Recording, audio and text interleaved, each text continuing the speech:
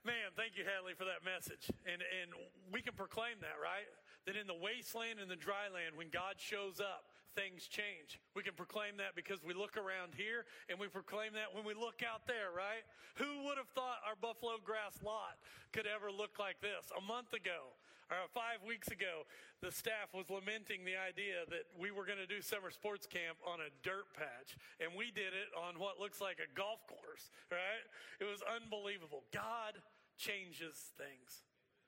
You know, the worst grade I ever made in all my education didn't come in middle school, it didn't come in high school, it didn't come in college. It came in the worst possible place. It was when I was in graduate school and seminary trying to get through.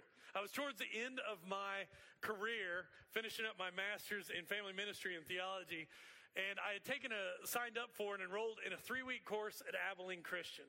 It was a course I needed, New Testament exegesis. It was a required course. I couldn't get it at OC where I was a full-time student. But in the midst of trying to get all this lined up and finish out and figure it out, I signed up for this 3-week online course.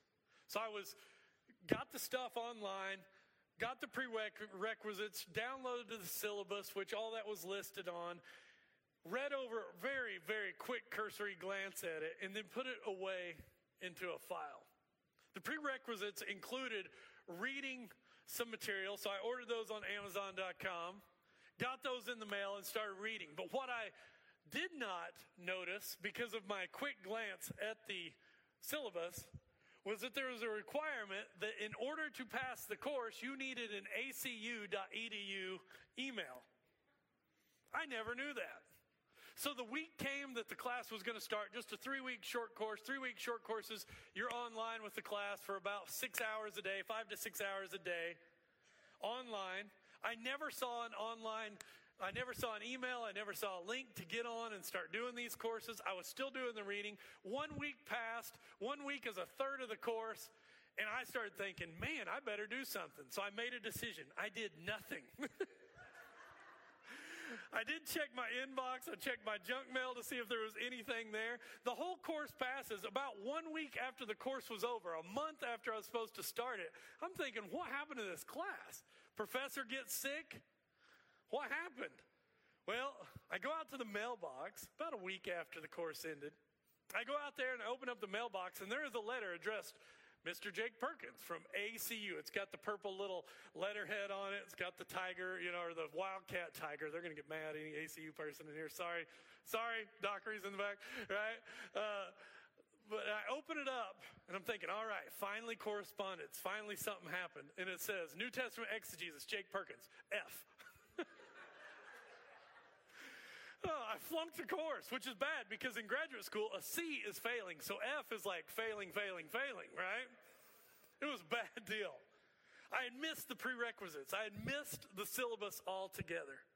And I want to give you guys some hope this morning that this summer school, I know there's a collective groan, especially from our elementary, middle school, and high school students this morning. But this morning we are going to go back to school.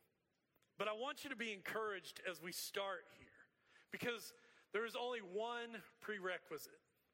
It's not that you have an ACU email.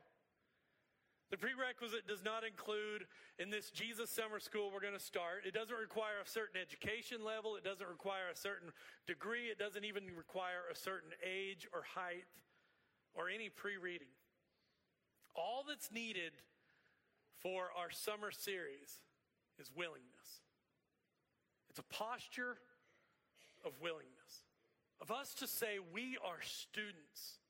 And if you're ready to be a student of Jesus again, ready to re-enroll yourself into the school of discipleship, then I want to welcome you to this summer school. This summer series, as I said before, is going to focus on the specific times in which Jesus takes aside his 12 disciples to give them special insight. Times about things that we usually don't talk about. Moments in which he gives special insight into the Lord and into theology. But most of all, times in which he takes them aside to transform them into disciples, people that look like Jesus. We're going to dig into this. We're going to dig into this summer to challenge us, to grow us, to move beyond ourselves, and to talk about some things that we sometimes ignore. Now, I know none of us want to go back to school. I've been offered several times to go ahead and go get another degree. Get your master's of divinity, Jake. Go ahead and so you can do that so you can get a doctorate of ministry or something like that. And I say no. I love to learn, but I hate writing papers. And I don't want to do it anymore. But I can get enrolled in this. Because the only requirement, again, is a willingness to sit at the feet of Jesus, to be transformed. And at the core of our school is a desire to affirm that all Christians should be teachable. All of us are people in process. A Christian, and the definition we're going to work with is this. A Christian is a lifelong learner, a daily transformer, sometimes in small ways, sometimes hopefully in big ways, but all of us are living under God's power, the Holy Spirit. May that be our desire this summer. May that be our hope. We're going to spend about 8 to 9 weeks digging into these moments when Jesus takes his disciples to school. And let me assure you this morning that if you're someone looking for something more, if you're willing and you have that posture of willingness to sit at Jesus' feet, then get enrolled, be here, and Jesus is going to do amazing things in you. Let's pray about this as we get started. Father, we pray this morning for our hearts to take the posture of a learner, of a student. Give us a desire to know you, to want to be led by you, a desire to need you, as Peter did on the shore in the video we saw. God, we pray for our friends that are going to be part of Go Weekend with us over at the First Christian Church this morning. May your will be done in that assembly this morning. May you bless them as well. And may your will be done here. In your name we pray. Amen. This morning, though, before we jump into those times when Jesus took aside his disciples, we better get a grasp of how Jesus taught and how he connected and the world he grew up in, because to understand how Jesus taught is directly connected to the world that he was taught in. So before we go to enroll ourselves in this summer Jesus school, we need to know that Jesus did go to a certain school. He went to rabbi school. This is all historically and archaeologically verified.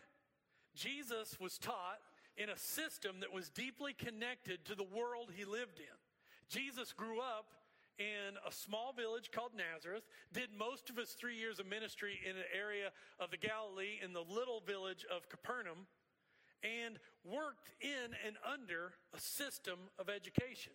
Galilee was the center hub in the Jewish people and in their eyes where rabbinical schools thrived.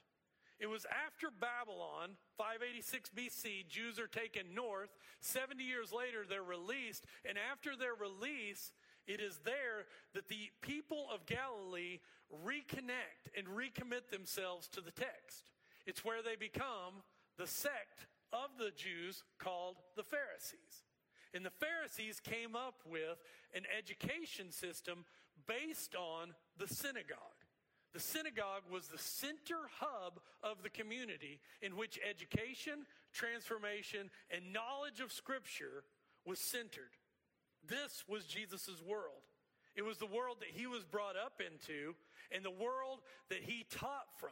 It's key that we understand this so that we can know what Jesus is calling us to. So here's how the education system worked. And I'm going to have some volunteers come up. And my first one is Brixton Carr. The first part of this little school would be what was known as Beit Sefer. And Brixton's making her way up here. In Beit Sefer, young Jewish boys and girls, age 5, and you can come stand right here, Brixton, and hold that sign for me if you don't mind. Crazy. I am crazy, and you are too. So, all right, just hold that right there. Hold that up right there for me. Young 5 to 7-year-old boys and girls would come to school. And from age 5 to 7, they would not only be taught the law, but they would also be taught math and writing and different skills. In fact, the way that they would teach math and writing was still centered around the text. The text was most important. And so if a young Brixton was learning math, the way they would learn math is they would say, there's 5 books of law and 2 tablets of stone.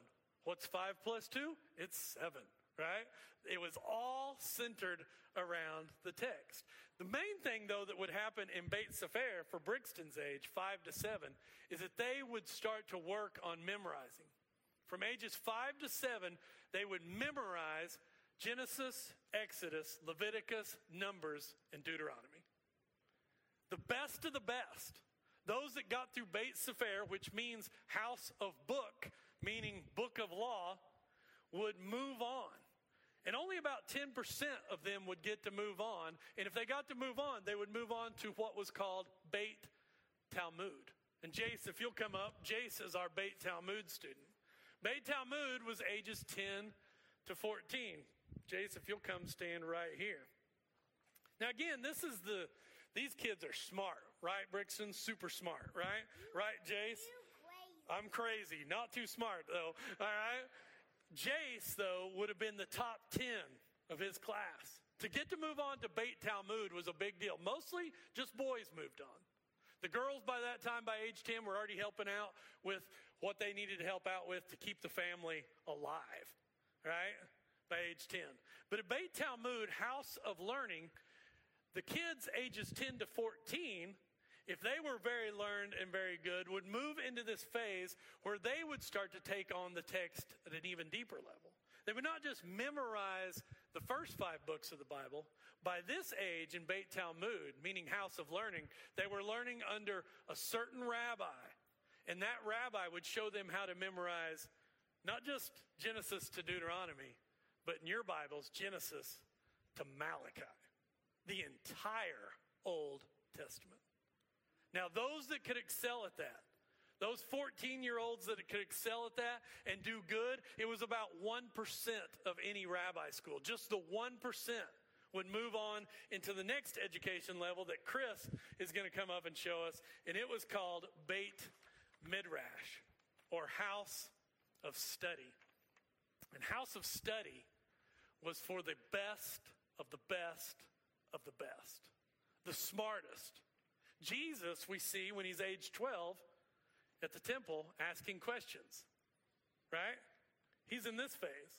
He's talking, and they're amazed at how much he knows, his insight into the text. But here, these 1%ers in Beit Midrash, ages 14 to 17, maybe even up to 20, would not just know the text and have it memorized. At this phase, they would start to learn under a certain rabbi. They would start to sit at his feet. And their hopes were that after learning from that rabbi for a while, that the rabbi would come to them. And if you were the best of the best of the best, I mean, you weren't just top 10, you weren't just valedictorian or salutatorian, you excelled, you were getting accepted into Harvard, right? Then that rabbi would come to you and he would say in Hebrew, Lech Akani, follow me. And these young men would leave everything, where for the next 3 years they would take on a training so that they could turn around after 3 more years and start the process with others and start it over so that they someday could tell their disciples, Lech Akani. So this is the world Jesus grew up in. Give these guys a round of applause. You get to keep that poster as a gift from me to you. All right? I know that's what you want. Thank you, Brixton. So we have Beit Sefer, Beit Talmud, and Beit Midrash. Now this is important to know for this reason. 2 reasons, really. Jesus, number 1, grew up in this world. But number 2, it's from this world that Jesus calls his students. So when we understand this discipleship system, in the world where Galilee lived, it's almost as if God wanted him to grow up in this world. Then we can understand texts, like our text today, Luke chapter 5, which you've already seen dramatized on the screen this morning, verses 1 through 11. Again, though, a Christian is a lifelong learner, a daily transformer, living under God's power. So with this context of Jewish school in your mind, running in your background of your mind, I want you to go to Luke chapter 5 with me, and let's see how this comes out as Jesus calls not the best of the best or the 1%. Jesus goes down to the lake and he calls some fishermen. Luke chapter 5, 1 through 4. One day as Jesus was standing by the lake of Gennesaret, or Galilee, Sea of Galilee, the people were crowding around him and listening to the word of God. So word about Jesus is already out. People know about him. Peter at this time probably knows about him. He saw at the water's edge 2 boats left there by fishermen who were washing their nets. He got into one of the boats, the one belonging to Simon, and asked him to put out a little from shore. And then he sat down and taught the people from the boat.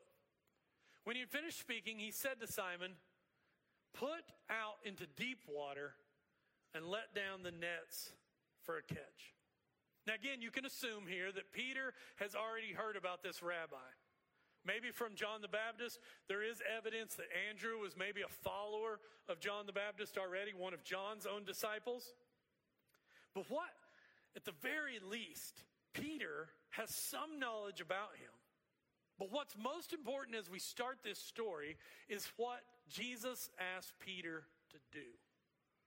Luke here is telling you a bigger story. He is saying to Peter, I want you to go somewhere you don't normally go. Yeah, you've been fishing all night. Yeah, you're worn out and you're washing nets so you can go home. But notice where he tells him to go. He says, Simon, I want you to go out into the deep. Literally in the ancient Greek, that's how it reads. Simon, put out into deep. What Luke is doing here is he is recalling what the deep is. Jesus already challenging Peter. The deep is the same phrase that's found in the Septuagint, the Greek Old Testament. It's found in Genesis 1 and 2. That the Lord's presence hovered over the deep. The deep to the Jewish mind was the place of darkness and fear. To the ancient Jew, the deep was a place where the dead resided, where spirits were. This is a place that would evoke fear in the disciples when the storm would come up later in the Gospels. It was a place where they thought ghosts were walking on water, when in fact it was Jesus. The deep is the home of chaos and anxiety and disorder. Now, some of you may say as a skeptic, oh, come on, this guy's a fisherman. He's been out there. He knows Galilee. Peter wouldn't be afraid of the deep. I get that, but that's not the point. Jesus is already starting to challenge Peter with saying, I want you to go somewhere where you'll know who I am. Who's about to call you? That I am the Lord over the deep.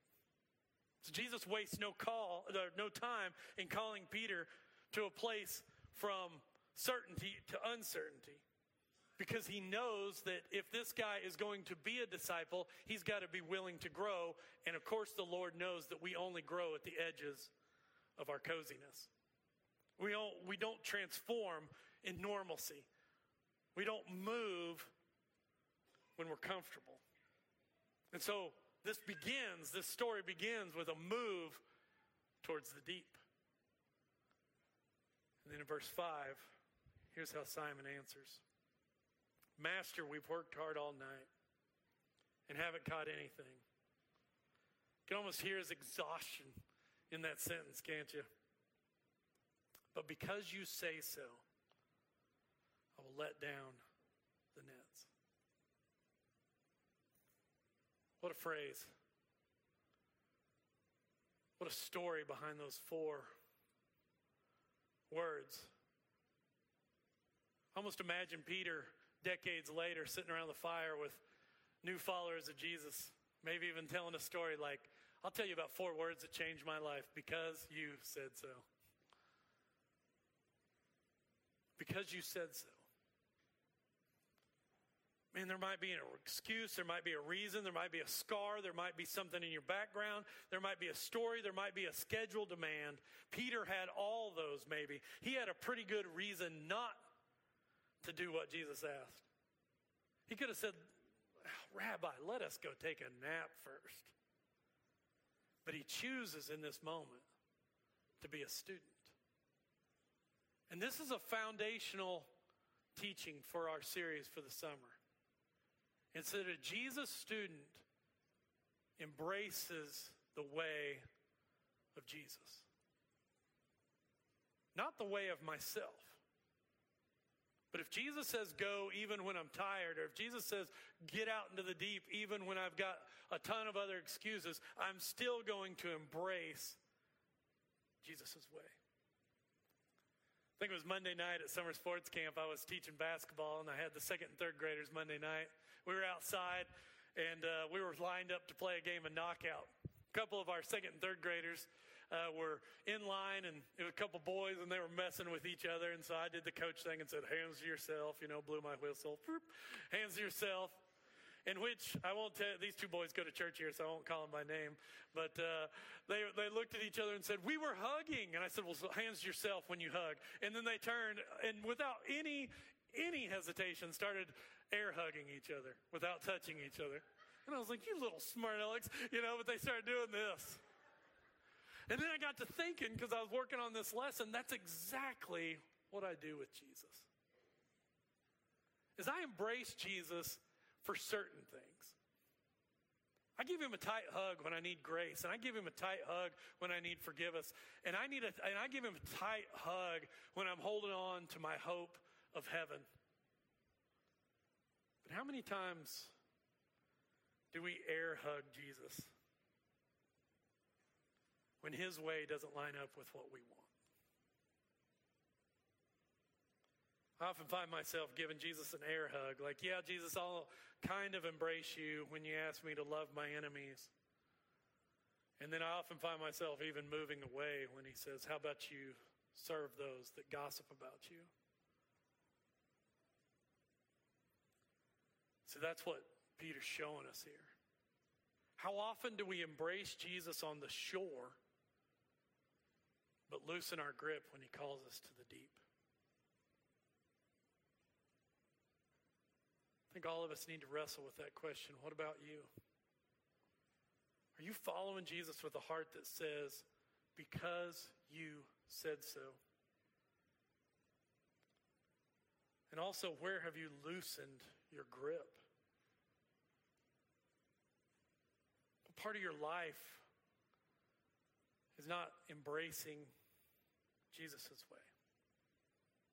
A student embraces the whole way of Jesus. Let's pick up in verse 6 again. This is the centerpiece of the story. When they had done so, after they let down their nets, even though they didn't want to, out in the deep water, they caught such a large number of fish that their nets began to break. Now you may say, well, in the Chosen, they weren't out very deep in the water. Well, that was probably budget reasons. You may save a lot of money shooting on the shore. You can send Dallas Jenkins an email if you want to complain about that. This actual story happens out in the deep. And they catch such a large number of fish that their nets began to break. So they signaled their partners in the other boat to come and help them. And they came and filled their both boats, so full that they began to sink. And here's Peter's response. When Simon Peter saw this, he fell at Jesus' knees. So Jesus is in the boat with him. And he says, go away from me, Lord. I am a sinful man. For he and all his companions were astonished at the catch of fish they had taken. And so were James and John, sons of Zebedee, Simon's partners. Now the highlight is the catch. This lottery-breaking catch of fish. But it's not the highlight as we might think about it. Today, we might really catch our attention. You're scrolling through the news or you're watching the news and you hear about somebody locally wins a scratcher or wins the Powerball, right? And you might think, wow, their whole life has changed. But in the story of Peter, if we mirrored that, the story would go like this. Local fisherman wins the lottery, discovers all the money he could ever need, immediately gives it away because he realized who gave it to him. Or for maybe us today, it would read similar to that, but it would say local family strikes oil, or local family discovers gold mine on their ranch, immediately sells it because it came from God. That's strange, right? But that's the point of the story. And if you're starting to get that, you're starting to get what Peter is doing and what Luke is trying to show us about being a Christian. Is that not only do Christians embrace the way of Jesus, a student of Jesus takes the posture of need. What is Peter's response? It isn't, whoa, I'm good. I can sell a bunch of fish today. It's something has happened to me that is so grace-filled, I can't even be in the presence of God. In fact, Peter is responding in a way that mirrors Isaiah, that mirrors many of the other heroes of the Bible before him, that when you come into the presence of God, you are changed. He gets on his knees, and he's ready to learn. He's ready to be transformed. He realizes his need. I want to take just a second and talk about the stark difference between the posture of Christians. And if you're not a Christian, I'm not talking to you right now, but I want you to listen anyway. But there is a stark difference between a Christian who says, I need Jesus, and those who say, well, I know. I know. See, when I need Jesus, I'm hungry for him. I seek after him. I'm teachable. I'm ready to learn. But when I know, when I take that posture of, I kind of know the story, I've arrived, right? I'm done. I've stopped being a student and I've thought and made the mistake that I'm the expert. I start to stand in judgment. I start to think that others need me.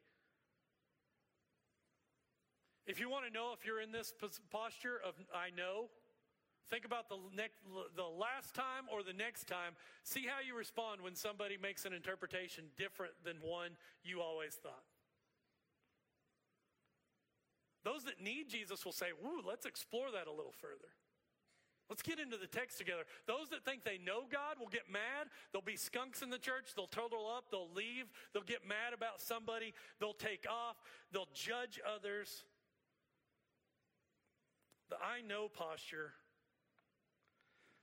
in church only produces church bullies and babies. That's what it produces. The I need Jesus posture produces disciples. People who say, I want more. I'm hungry. Which one are you in today? When I need Jesus, I can admit when I'm wrong. I can forgive. I can let go. And when my posture is, I've already got this figured out, I know, then I know your sin and your problem. Everything works out of a closed system. I can see your offenses. You're messed up, and I'm glad I'm not like you. Because I know what's wrong with you. When I need Jesus, though, I don't see people that way. I say, they need Jesus too. And I go into their life in a posture of a student. When I need Jesus, I'm free to study and explore ideas, to be challenged. When I know the Bible is this flat, closed thing. Yes, Scripture speaks truth, and Scripture is settled on many things, but maybe not on all the things we think it is, because there's always more to explore. See, the posture the world needs, why this is so important, and why we're doing summer school, is because the world needs to see in us a people who are in process, not a people who say, look at us, we're perfect.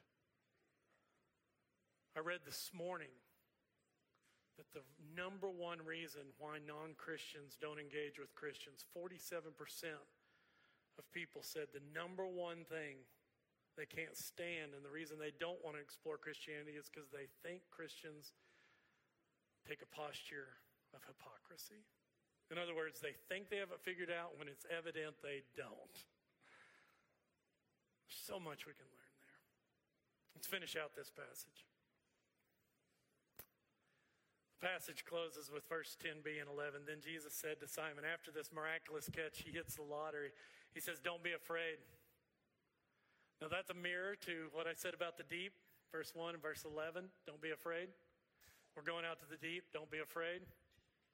From now on, you'll fish for people. So they pulled up their boats on shore, left everything, and followed him. Now, I love this. Peter's just hit the lottery, and he leaves it. He's just hit everything he's ever needed, and he goes, you know what? Take care of that. Whatever. I don't know what he did with it. We don't know. It's all speculation. But he's found something better. Reminds me of the old would you rather question that maybe you've talked about. Would you rather take $5 million today if I'd offer to you?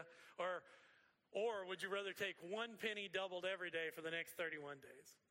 Which one would you like? Those of you who are good at math, you may choose the right one. But a lot of us would go, give me the $5 million. Give me the fish in the boat, right? But when there's something better, if you take 1 penny every day, doubled every day for 31 years, or 31 days, 31 years would be a lot of money. In 31 days, if you double a penny every day, you have $10.5 million. That's the power of exponentials. Who's a math teacher in here? Where's Coach Kev? Anyway, all right, there we go. Sam, you like that, don't you, Sam? See, Peter recognizes that to go is better than to stay with what he's given. Peter wins the lottery of fish, but follows Jesus. And that's our final thing. Our final lesson from this 11 verses is that the student of Jesus goes. He doesn't remain idle. A student is always exploring. And that's the great danger for us, isn't it? It is for me. For any of us that have been in church for a long time, we come to Jesus and we take the benefits, we win the lottery, and then instead of following Jesus, we put the blessings of Jesus on the throne instead of Jesus himself, and then we get stuck. We replace him. We mistake the starting line for the finish line. We take a couple of steps of following Jesus and then hang out at the Gatorade stand, and where we've become judgmental, harsh, and we forget to learn. See, the call of every Christian is to be a student. It's to follow. Now let's circle back around to where we started and we'll finish. Remember our synagogue school. The best of the best. Imagine being 7 years old and you're not the one that memorized Genesis through Deuteronomy. I don't know if anybody in here memorizes scripture. I've really enjoyed it. Last 4 years of my life, it's been a discipline of mine, but it's not easy. I enjoy it when I get it known. I don't enjoy it when I'm struggling or when I'm trying to do it for Allison and I'm like, hey, listen to James chapter 2. And she's like, nope, that's wrong. Nope, that's wrong. I don't like that. But imagine being a 7-year-old and you get kicked out by the time you're 10. Because you weren't in the 10%. And you watch your friends move on, and then you watch a couple of your friends move on, not to just Beit Sefer, but Beit Talmud, and then a couple of those move on to Beit Midrash, and then they become the rock stars of the day, the rabbis. And you're just left by age 12. You've already started your career. You're a fisherman. Or you're a baker. But imagine all of a sudden this rabbi comes along and this rabbi goes, hey, follow me. Because what I want you to notice here is, who does Jesus call? He doesn't call the best of the best, the 1%ers, those that stand out. He calls fishermen. He calls a tax collector. He calls a zealot, who was basically an assassin. He calls the outcast, the mumser is the word for it in Hebrew. He calls the dropouts, the average, the left out, the left behind. He calls us.